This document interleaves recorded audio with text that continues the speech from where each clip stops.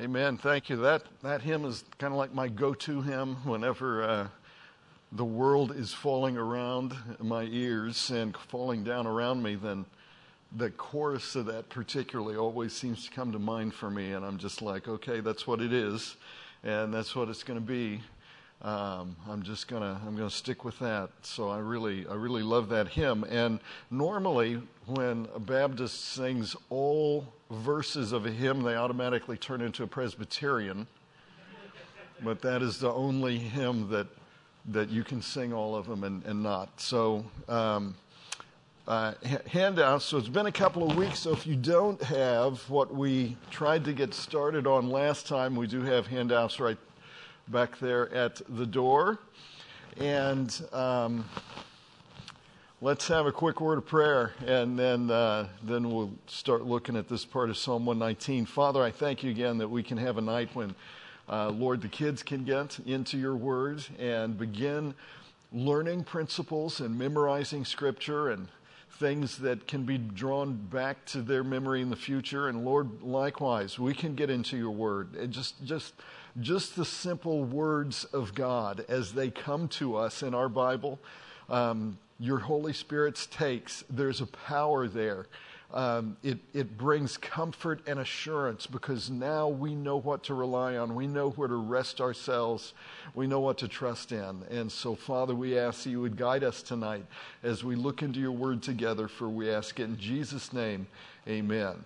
Now, I forgot to ask last time for a volunteer who might summarize tonight what we ended up with last time. And I'm thinking particularly of as we got started on this particular section. And so one of the things, if you wanted to pick it up, was actually verses 17 to 24 printed out.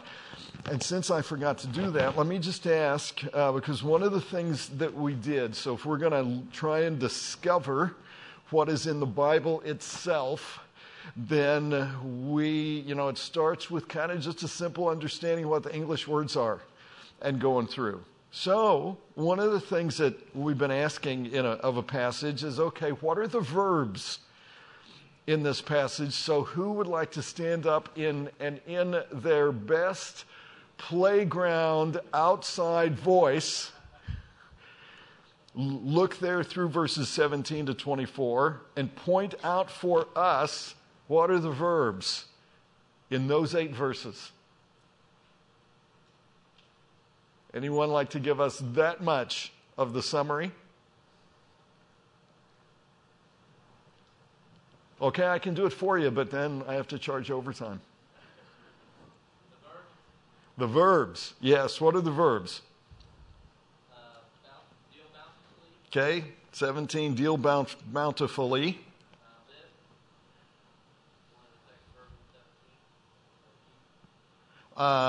Yeah, so that, so, something else for him. And then 18 was open and behold. Yeah, open my eyes, behold wondrous things. 19, hide not. 20. Breaketh. Okay, so my soul breaketh for the longing. 21. Rebuke and to err. Okay, 22. 23. Sit, speak, and meditate. Verse 24. Are delightful, are my delight. So we got the verbs which tell us what's happening in the passage and what will be happening in our life. So it's telling us, it's showing us, and a lot of times, if I'm using the book of Psalms as a counseling resource, I'll tell people, you know what, take the book of Psalms and read until you find yourself, and then keep reading, because then it will tell you where you need to be going. So the verbs show you somewhere in here, there is some verb that applies to what's happening to you, and then other verbs that are going to tell you what you should be doing and where you should be going with what is happening. How about any warnings in the passage? And I know it's been, 2 weeks, and I know a lot has happened in between.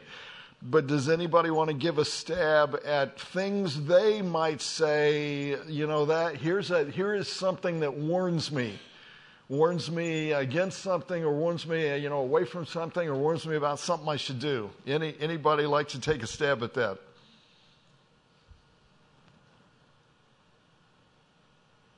Here's a couple, three I came up with. In verse 17, David asks that God would do certain things. He says, that I may live. So the warning is kind of like, you may die if you don't do this. Okay, so in somewhere, in some level, in some way, spiritually or otherwise, there's warning there. If you want to live, you got to do that. Verse 21, it's something if you don't do, you are in error. You will have erred. You will have gone the wrong way, the wrong direction, the wrong path, end up in the wrong spot. Verse 22, he makes a request, remove from me reproach and contempt. Well, that's kind of a warning, kind of, I want to stay away from these type of things. Then this one will be easier, so somebody can stand up and do this maybe in their playground voice. What are all the different words for the Bible in this passage? And point those out.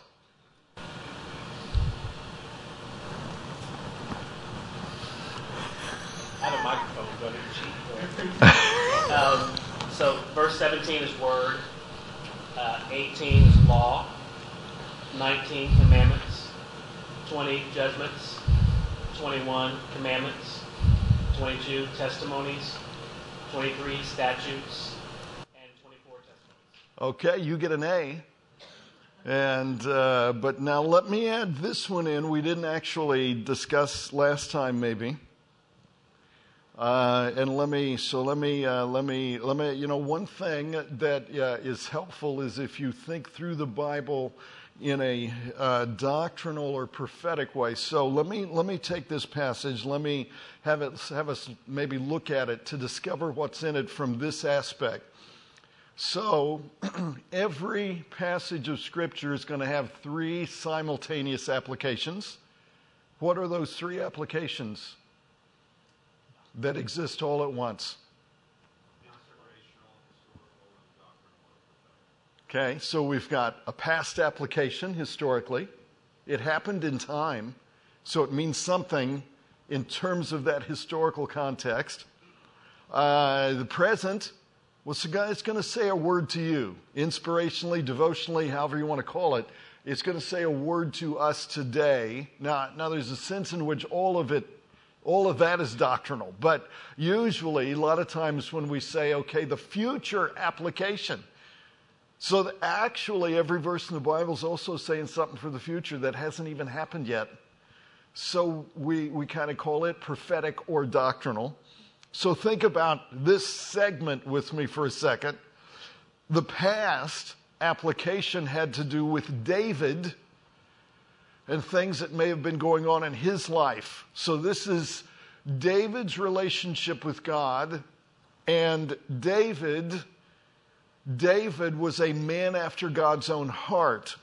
And so that's why I would say, and I think that if you were to take even just these 8 verses, somebody look at these 8 verses. Tell me, what are the requests that David makes?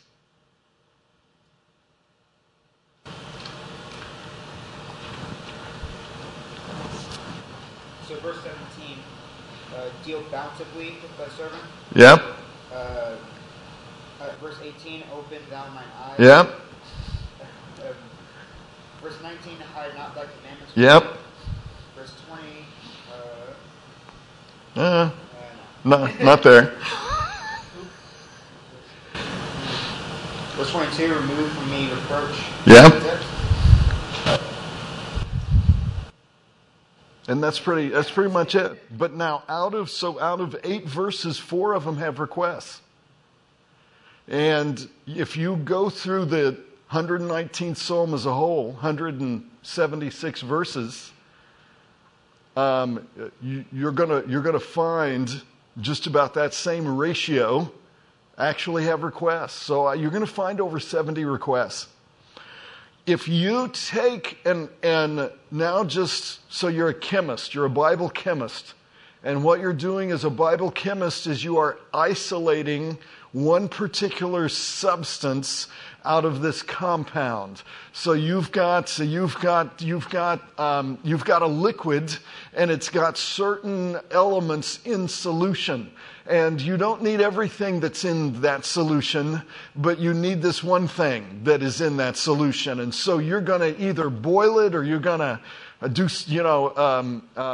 electrocute it, or do something to it that makes the element that you need isolate itself out of that solution. You're going to put it in a centrifuge. You're going to do whatever. And you're going to come away with just that one thing you're looking for. Okay, so you can do that with these 8 verses. You come away with 4 requests. That solution that you've isolated is the solution. It is, pun intended, that is your solution. So you know what? You can take what David was asking for himself, but because he was a man after God's own heart, if you were to take the whole psalm and you were to boil it down to those particular items of request and pray the same things, you'd have the heart of God. So we've got a past historical application from David. We got a present inspirational application. Now let me take you to verse 23 as kind of an example. So verse 23, princes also did sit and speak against me, but thy servant did meditate on thy statutes. Now obviously that was true of David because he's writing it. So David's writing about how, even as king in Israel, perhaps he's talking from that point in his life, but even as kings in Israel, he didn't have everybody on his side, and he had plenty of kingdoms around him that he's conquering, or he's in war with, or they're against him and they're speaking. Maybe he had even people on his own side. Certainly he had some in his family. Absalom was a prince, because he was David's son, but he spoke against him. And verse 23, princes did sit and speak against me. So what was my response to that? Well, I gave back as good as I got. Well, that wasn't David's response. David's response, here's my response.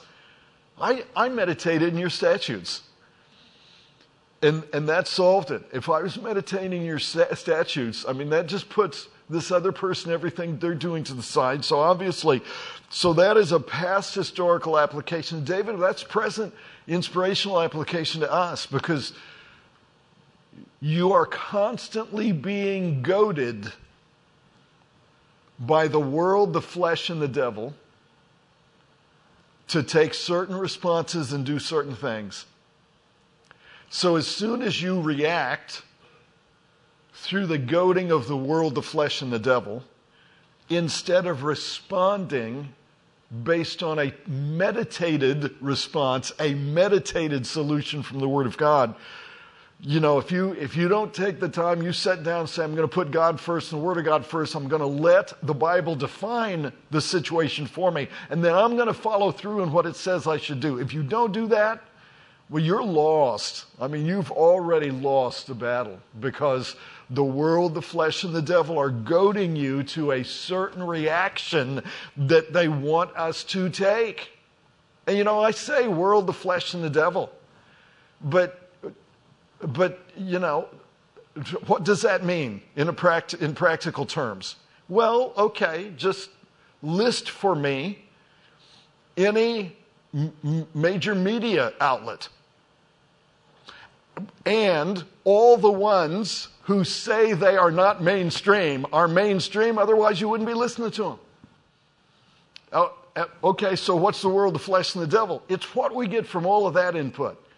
Okay, it is contemporary music. And when I say contemporary music, I also mean all of the hippie stuff that you listen to starting in the 50s. That's contemporary enough. Okay, all the way back then. As a matter of fact, you can even go back to some of the swing bands and other stuff like that. And, it's filling your head with, it's goading you to certain reactions and certain things that the world and the flesh and the devil wants you to do in life. So whether it's news and news outlets, whether it's sports and sports heroes, whether it's, we have influencers on every level today. Influencers that come at us, whether it's through their accounts, through Instagram, through TikTok, through whatever. And all of those things try and goad us into certain reactions when we really kind of need to be. You want an inspirational, doctrinal for you, inspirational, application of this? Okay, start using the Word of God to goad you. Start using the Bible to be your influencer. Let the Father, Son, and Holy Ghost be your peer group. And let them tell you what to do. Now, if I were thinking about a future aspect, and I'm looking specifically at these 8 verses. What is it going to be? What are my options? If I think about, okay, well, what is future to right now? What's future to the church age? What is past the church age? What is future? What are my options there? Okay, yes, one option's the millennium. But it doesn't sound like David's talking a lot about that. He's not talking about things. Millennium's going to be kind of nice. He ain't talking about that. He's talking about princes who did sit and speak against him. Well, that's okay. That's probably not millennial context. That's probably tribulation context. When I do that, then it helps put some things together for you. So that even things that look like they're being doctrinally said start making a little more sense. Verse 17, look at verse 17. Deal bountifully with thy servant, that I may live and keep thy word. That sounds a little bit like a work salvation situation, doesn't it? Well, okay. Well, that verse 17, in that doctrinal sense, will kind of be true during the tribulation. Because what is the tribulation? That's where certain saints, Jewish saints, but other Gentiles who have thrown in with the Jews at that time, in order for them to live, God's going to have to deal bountifully with them, because the only way for them to live is to not take the mark of the beast. And if they don't take the mark of the Antichrist, they're really going to have God deal bountifully with them. Otherwise, they're not going to live, because you can't buy, sell, or trade. When you think about it like that, look at it this way. And this is maybe the importance of isolating even those different names for the Word of God itself. Because if I understand the historical context for these 8 verses, and if I know I'm applying inspirationally in my own present context these 8 verses, but then I start looking at the future, everything falls together in such perfect sense, because obviously I got to have a focus, verse 17, on God's Word. But if I'm going to survive the tribulation, Matthew 24:10, 24:13, what is it? Jesus says, you've got to endure to the end to be saved. Now, we don't have to do that in this dispensation. We're saved by grace through faith. But even though all the Bible's for us, not all of it's to us, and he ain't talking to us. But for the people he's talking to, well, then what he's saying is you got to endure to the end to be saved. Either the end of your life without taking the mark of the beast, or the end of the tribulation without taking the mark of the beast. Otherwise, you take the mark of the beast, all bets are off. You go with him in that case. So you've got to endure to the end. So, okay, how am I going to do that? You know what? Verse 18, I kind of need God to give me a law. I need that, so it's not just the Word of God. The Word of God's got to become a law to me. I mean, it's just got to be a law. There are just certain things I'm not going to be able to do, and certain things I'm going to have to do, and a lot of those things even are lined out in a doctrinal sense with what are called in your New Testament the general epistles, what I would call the Hebrew Christian epistles, starting with the book of Hebrews and going on to the book of Revelation. And that is why there's some things in there that make it look like, wow, is that really true in the age of grace? Is that really true for us? Well, doctrine, you make an inspirational application. Doctrinally, not so much. Book of James isn't written to you. It's written to the 12 tribes scattered abroad. Hebrews, hello somebody. So, all right, I'm going to need a law. You know what else? Verse 19. There are going to be certain things that I got to keep as a commandment if I'm going to make it through that time. I got to know, God's got to show me what the rules are to get by on a day-by-day basis. Verse 20, I need God to give me discernment because I got to make a judgment here. Do I go to the right hand or I go to the left? Do I do this now or do I wait? I'm flying under the radar. I'm trying to endure to the end without taking the mark of the beast, and yet I still got to eat. I still got to have clothing. I said, who do I trust here? I mean, I need God's judgments. I need his commandments because I just can't take that mark. I got to stay away from things. I need, verse 22, I need testimonies, which means kind of someone's experience related to the situation. So they followed the Word of God and they came back and told me this, and okay, if they can do it, I can do it, and I need God's Word to be a testimony to me like that. And verse 23, I need statutes.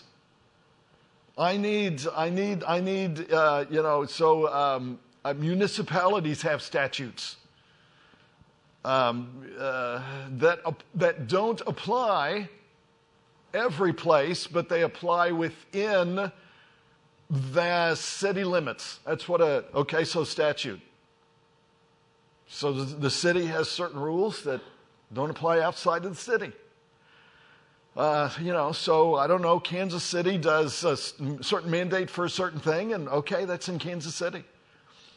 And so I've got to know what I've got to know how the rules have changed slightly based on where I just walked into if I'm going to make it getting through the tribulation. Okay, so one last thing out of this in terms of discovering everything that's here.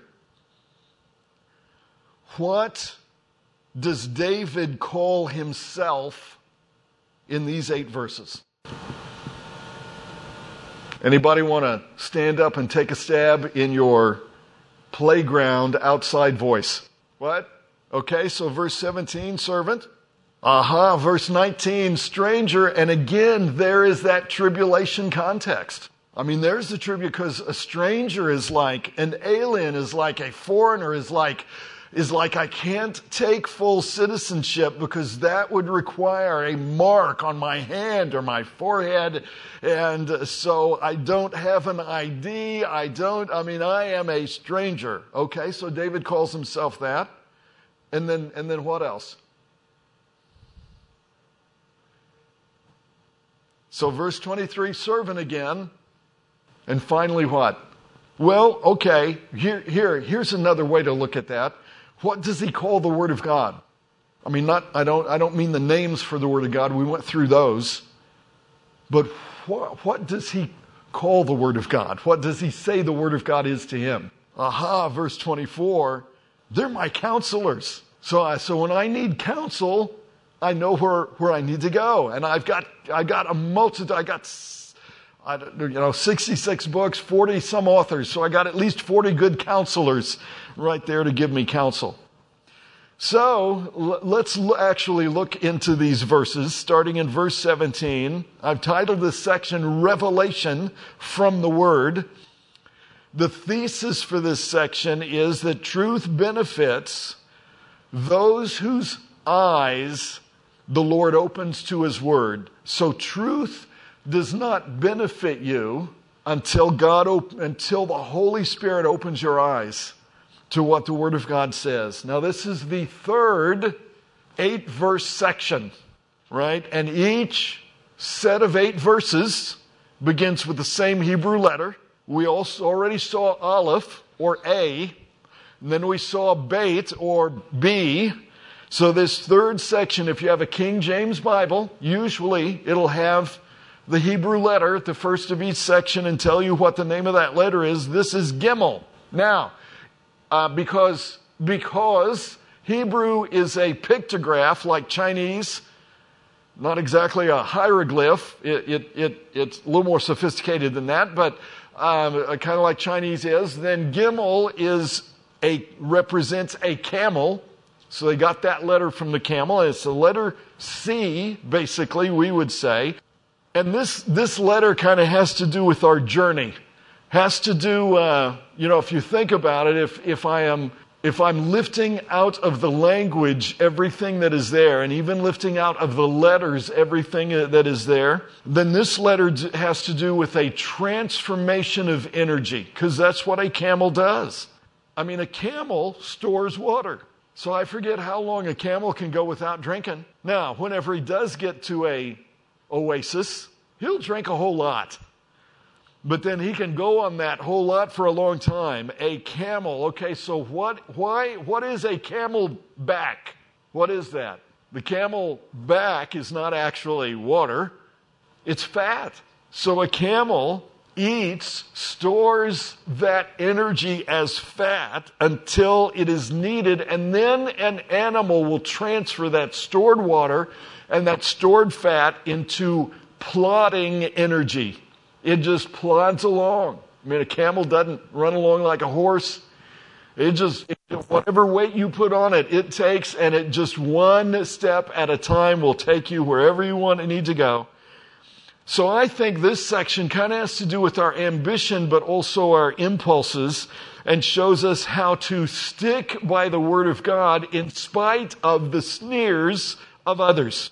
Now, we used to think, back in the day when I was growing up and, in Baptisthood, they would tell you that the people sneering at you are your peers at school and maybe professors, and, all of your professors that are either agnostic or atheist or evolutionists, and they are sneering at you. And okay, those people still sneer at us, but a lot of people sneer at us even from within Baptisthood these days. So not just evangelicaldom, but even within Baptisthood, people, because what David's talking, he's not talking about the people sneering at you because they're atheists and you're theists. He's not talking about the people sneering at you because they believe in evolution. They believe evolution through natural selection, whatever that is, and you believe in creation. No, what he's talking about are people like you who are sneering at you because of what you believe about the Word of God.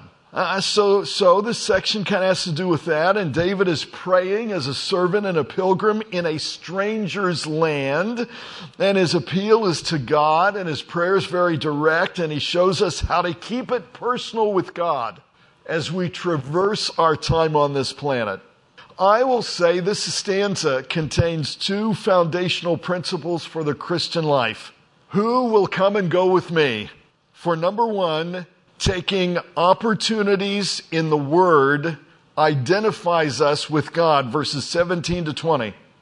If we will take opportunities in the Word of God, It will identify us with God. That's a foundational principle of Christian life. And I know we tend to, we ask people, hey, are you saved? And some of them say, well, I was drowning once.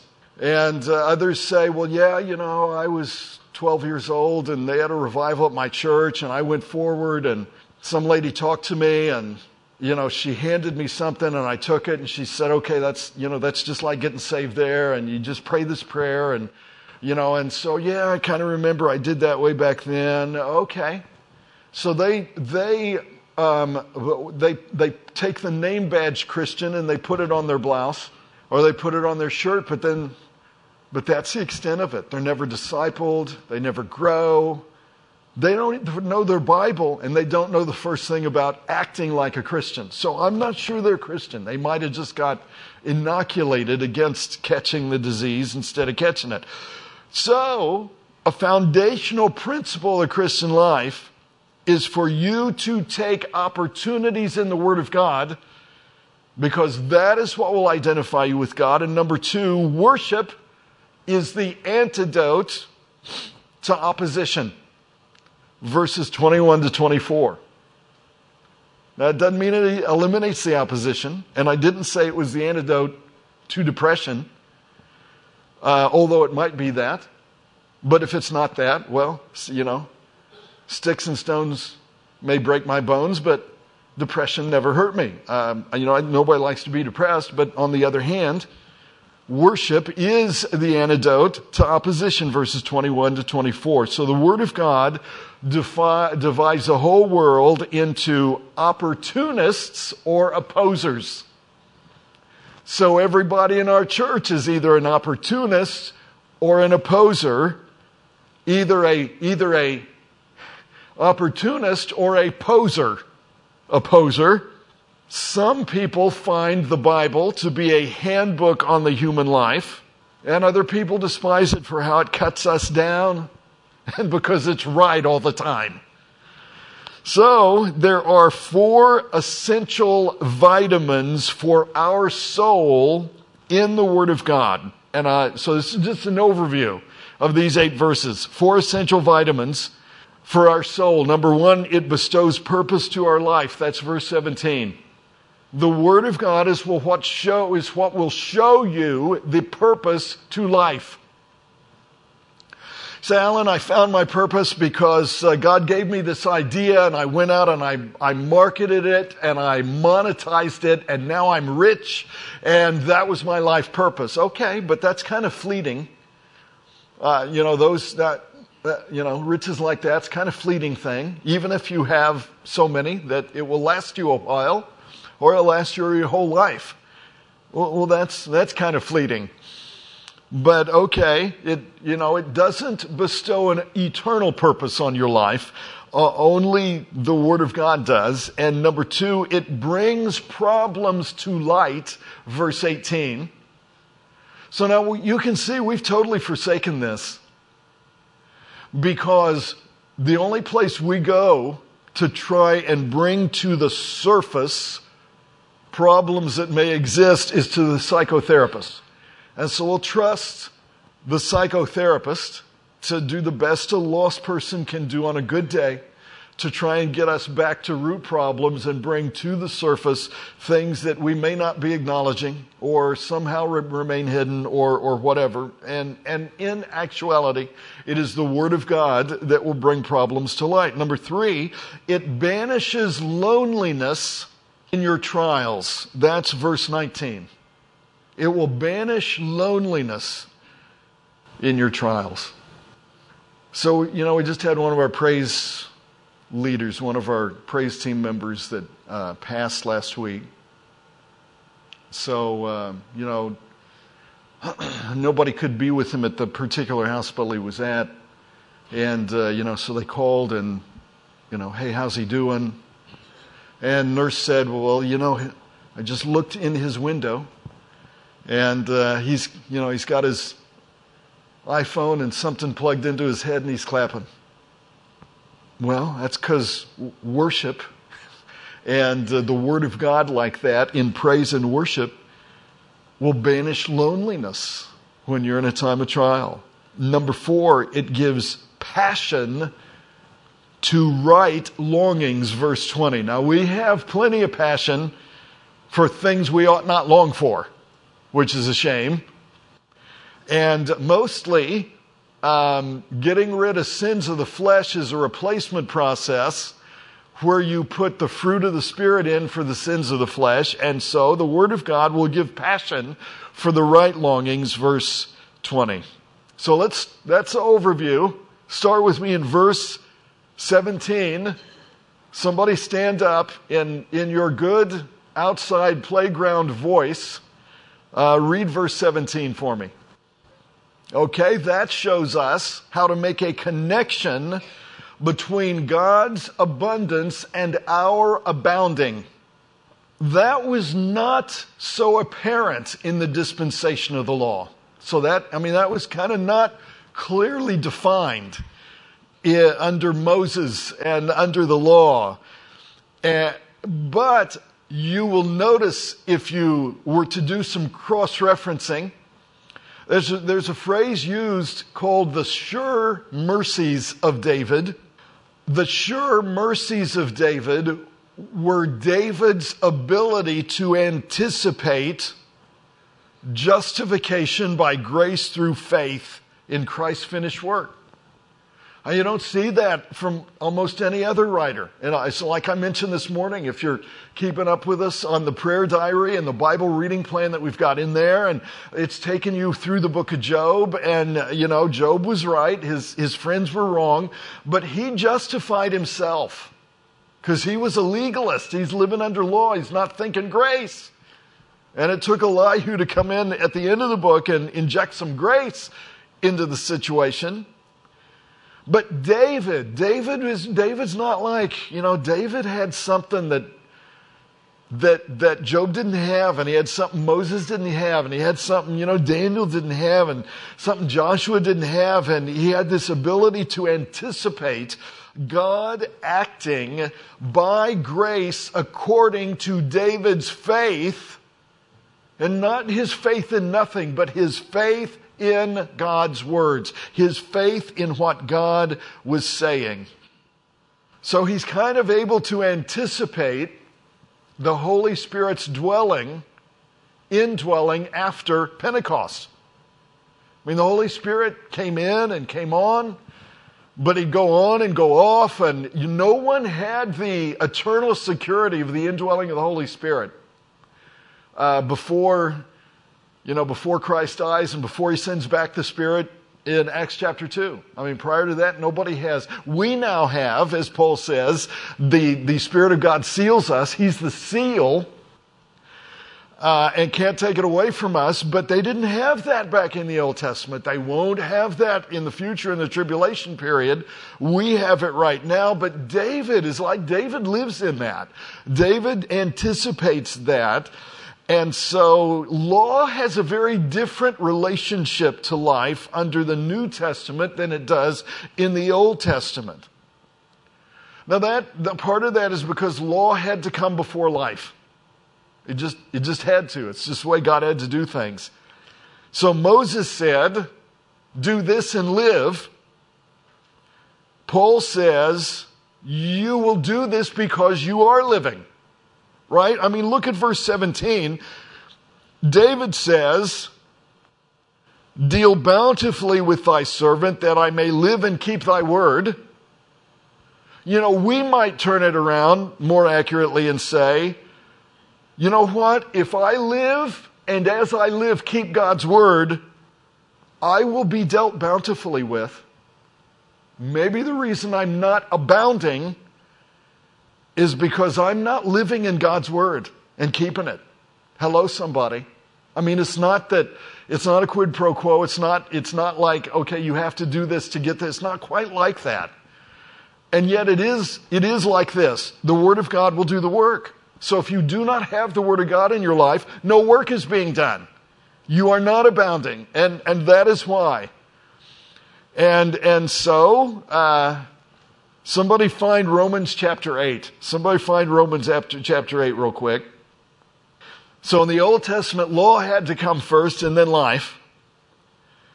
In the New Testament, life comes first and gives us the ability to keep the law. Somebody stand up and read Romans 8 verses 2, 3, and 4. 2, 3, and 4 out of Romans 8. So what God did through the Word of God in the New Testament was to use a law to supersede another law. So the law of gravity applies to everybody. And yet birds fly. How come birds can fly if there is the law of gravity? Well, because there's a law of life inside the bird that supersedes the law of gravity. So the law of the Spirit of life in Christ Jesus, well, it superseded that law of Moses, which identified my sin and condemned me to death. And then Paul goes on to tell how it was that law of life could come down to us. So life has to come first, and that life can only come through a relationship with God and a relationship with His Word. And salvation is a crisis that results in a process. And if it does not result in a process after the crisis, then that is why you are stuck. That is why you are stuck. Because you get saved, you get born again, that's a crisis. But that crisis was designed to result in a process of progressive sanctification. And that can't be done by you, it can't be done by your willpower, but the Word of God will do the work. So when you put the faith in what God has said, then the grace of Christ is added to you, and progressively you get more and more holy. Progressively. And so you get abundified. You get abundantized over time. Why? Why does it work like that? Because the Word of God is the seed, and the seed carries the life within it. So life is inherent to God's Word. That is not true of anybody else's Word. It's not true of the newspaper. It's not true of the textbooks. It's not true of the, whatever you read that whoever puts out there for whatever. It's not true of their Word. As a matter of fact, it is so untrue of their Word that I just read the other day that if Spotify does not pull Joe Rogan, Milli Vanilli is going to take somebody else's lyrics off. Okay, you didn't get that, but if you were into Milli Vanilli, and they were a thing at a time, and then everybody discovered they're lip syncing. They're not even doing their own singing. Here we are buying their, records, going to their concerts, and it's totally lip sync. They do not even sing their own stuff. Okay. It's God's Word is different from anybody else's Word, and the way He proves that is that He puts His stamp on it. He puts His power with it. That's how He proves it. He may, a lot of things you may think God has let you down, and God didn't do this or God didn't do that. He'll never let His Word down. Why don't you just put yourself in line with His Word, and then you won't be let down either. So first, we need God's Word because we are God's servants. Second, it is only as God's Word is kept that abundant Christian life can be experienced. Now turn to Deuteronomy chapter 8. So from Romans 8 to Deuteronomy chapter 8. And whoever gets to Deuteronomy 8 that has a nice outside playground voice, stand up and read verse 3. Deuteronomy 8 verse 3. Okay. So there it is. And there it is in Old Testament Bible typology. And here's the dealio. So somebody was just telling me yesterday, I taught manuscript evidence yesterday. And afterwards somebody was telling me, that one church that you used to go to, the pastor there is kind of talking about some of these things. He said, the first thing out of his mouth was, if you really want to understand the Bible, you have to keep in mind authorial intent, meaning the Bible never means what it never meant to the original author? Well, that is just as much reading a Greco-Roman reasoning into your Bible as Origen or any of the, quote, church fathers ever read Greek philosophy into their scriptures. Because Peter says Isaiah didn't understand what he was talking about. Obviously, the Bible means certain things that it did not mean to the original authors, because Peter says the prophets didn't understand what they were writing, and even angels didn't understand. They were desiring to look in and find out, what in the world does that mean? And then when Christ shows up, because he's the antitype, then it's all figured out. So if the Bible never means what it never meant, then what's Bible typology? I mean, there's no Bible typology. If the Bible never means what the Bible never meant to the original authors and the original hearers, well, then it's not the Word of God. You just interpret it like you do any other book. But in actual fact, Deuteronomy 8 verse 3 says, God humbled you and God allowed you to hunger, but then he fed you with this stuff. You didn't know what it was. Nobody ever had it before, because it is a type or a picture of the Word of God. Manna. It's a Bible type of the Word of God. And once you got that, you know what? Number one, you had to have some every day. You couldn't live the next day on what you got the day before. You had to get in the Word of God and get the Word of God in you every day. Except Sunday. We'll give you Sunday off. Okay, because, preachers preaching on Sunday, so that's cool. So we'll give you a Bible reading schedule and prayer diary for 6 days out of the week, Monday through Saturday, and okay, we'll let it carry over one day, Sabbath, and don't worry about that. So that's grace. I'm going to let you rest, and you get 1 day and 7 off. But you got to get it every day, and you got to get it into you every day. And then what you find is it doesn't matter how much you got necessarily. If you wanted to eat a lot, you could eat all you want without ever getting too fat. And if you were a light eater, okay. But what you discovered, if you did it consistently, then the way the Holy Spirit works is that you'll find every day there was something right there that you needed just for that day. And he says, your fathers didn't know. That's why they named it manna, because manna means, what this? What is it? And we're the same way, right? Well, how can that work? How can it be, from a logical, reasonable standpoint, how can it be that if let's say I just followed along in the prayer diary and I did that reading,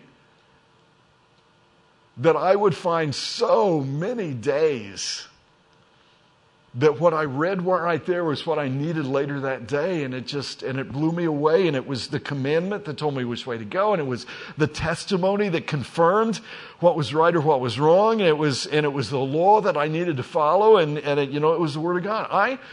I am continually amazed from Sunday to Sunday how many times, almost every Sunday, the praise team sings something that fits right in with what I'm preaching.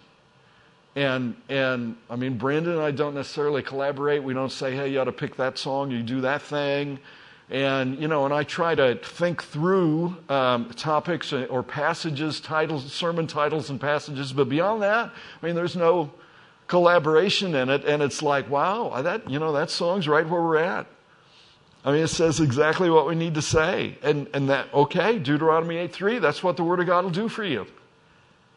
And it doesn't matter, that's not what it meant to Moses, but it's what Moses was saying, because manna is a Bible type, is a type of the Word of God. These are the steps to the normal Christian life. That's why so many Christians today are abnormal. They're not willing to take these steps.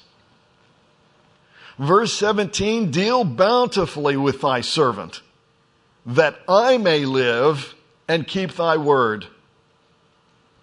Go forward to verse 90. Keep your finger here. We'll go to verses 90 and 91. Psalm 119, verses 90 and 91. Verse 90 says, thy faithfulness is unto all generations. Thou hast established the earth, and it abideth. They continue this day according to thy divine according to thine ordinances, for all are thy servants. I mean, everything in creation serves the Lord except humans. I mean, everything in creation serves the Lord. If we are his servants, then we've got to behave accordingly. Deal bountifully with thy servant. We are his servants. We've got to serve the Lord. God always pays his servants extra bountifully. Now that's something you can just count on.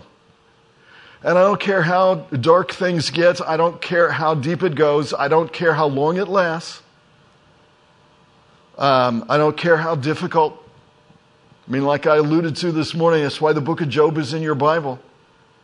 I mean, I know a lot of people who have gone through a lot of things, and particularly over the last couple of years, and I know, it's been like, not one thing, but thing after thing. But not many of us have suffered what Job went through. And yet, if you're his servant, he pays you bountifully. And he did with Job. And there may be a trajectory that takes our bounty into eternity so that we don't even see it all in this life, but that doesn't mean that it's not there. So not only are we his servants, verse 17, but go to verse 18. Let's try and get one more verse in maybe before we got to go. We are his servants, verse 18, and we are his students, we are his servants, verse 17, and we are his students, verse 18. Somebody stand up and read in your playground voice, verse 18. Okay, verse 18. Your soul is a dark place until the word of God shines into it. I'm just saying. I mean, it's not, don't take that personal. Well, take that personal because it's true of you, but I don't mean it personal because it's true of all of us. Our soul is a dark place until the word of God shines in. 2 Timothy 3 verse 16 says that God's own breath is in every word that he utters. Because that's what the word inspiration means.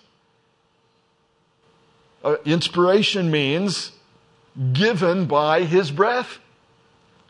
And we know from the book of Genesis, the book of beginnings, that his breath is what brings life to our soul. Turn to Isaiah chapter 28. Isaiah chapter 28. So verse 18, open thou mine eyes. But then he goes on to say, do that so that I may behold. So this verse makes a connection between having sight and really seeing. Revelation is brought into view from a place it was concealed from. So all of us may have sight, but do you really see what God is doing? Do you really see what is happening? Somebody stand up and read Isaiah 28 verses 9 and 10. Verse 9 and 10, Isaiah 28. I think Christy should get in on this one. Now that is a much better summary of what you need to keep in mind in order to really understand the Word of God. Throw away all of the other statements from the Greco-Roman influenced evangelicals. Statements like, well, the Word of God never means what it never meant. Whatever that means. Throw that out. Why don't we go with this? Why don't you cross-reference things? Why don't you tie things together? Why don't you read the Bible enough? Why don't you get in the Word of God enough and enough of the Word of God in you on a daily basis that you begin to tie things together, and a little here from a little there, and line upon line and precept upon precept, because the truth that you need was there to be seen all the time. I mean, I don't think I'm calling you lazy, but you are lazy. I'm just saying.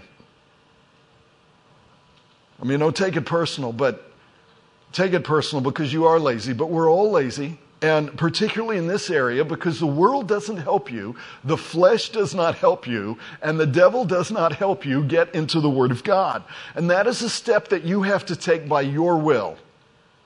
So you got to exercise, that is an area where you got to exercise your will to have the faith to believe what God says. So you better get into what God says. The truth is there to be seen all the time. But God has taken His truth and He's divided it up in verbal word packages, and then He has distributed it in various places, hiding it in various places in the Bible. You say, well, why did God do it that way? Why didn't God give me a systematic theology? I mean, why didn't He just do a chapter on, one chapter that lines everything out about resurrection, and one chapter it lines everything out about the Trinity, and one chapter it lines out. I mean, God didn't approach it that way, because the person who does not sincerely seek Him won't take the time and won't expend the effort to do the search. So He weeds out all of those who do not really believe His Word is what He says it is, because they automatically won't do it. So those who are not honest enough, those who are not humble enough to take the time to cross-reference, then they never find the truth, even though it is there all the time. Verse 18, open thou mine eyes, that I may behold wondrous things out of thy law. I mean, how inadequate are the best human philosophies? How insufficient are the noblest human religions? Wondrous things. See there when he says that I may behold wondrous things, that means things that will amaze you. What are they? Well, you can see 10 wondrous things on the back of your handout. And all I did was do a word study and try and go through and isolate, well, what are these things that should amaze us? So we first need to read, but according to verse 18, we then need opened eyes in order to understand what we read. So if you have a King James center column reference Bible, then there is a letter or number that will direct you to the center column, where in the margin, the James Gang lets you know that the Hebrew literally says, reveal my eyes, unveil my eyes. So you are able to remove the veil by reading.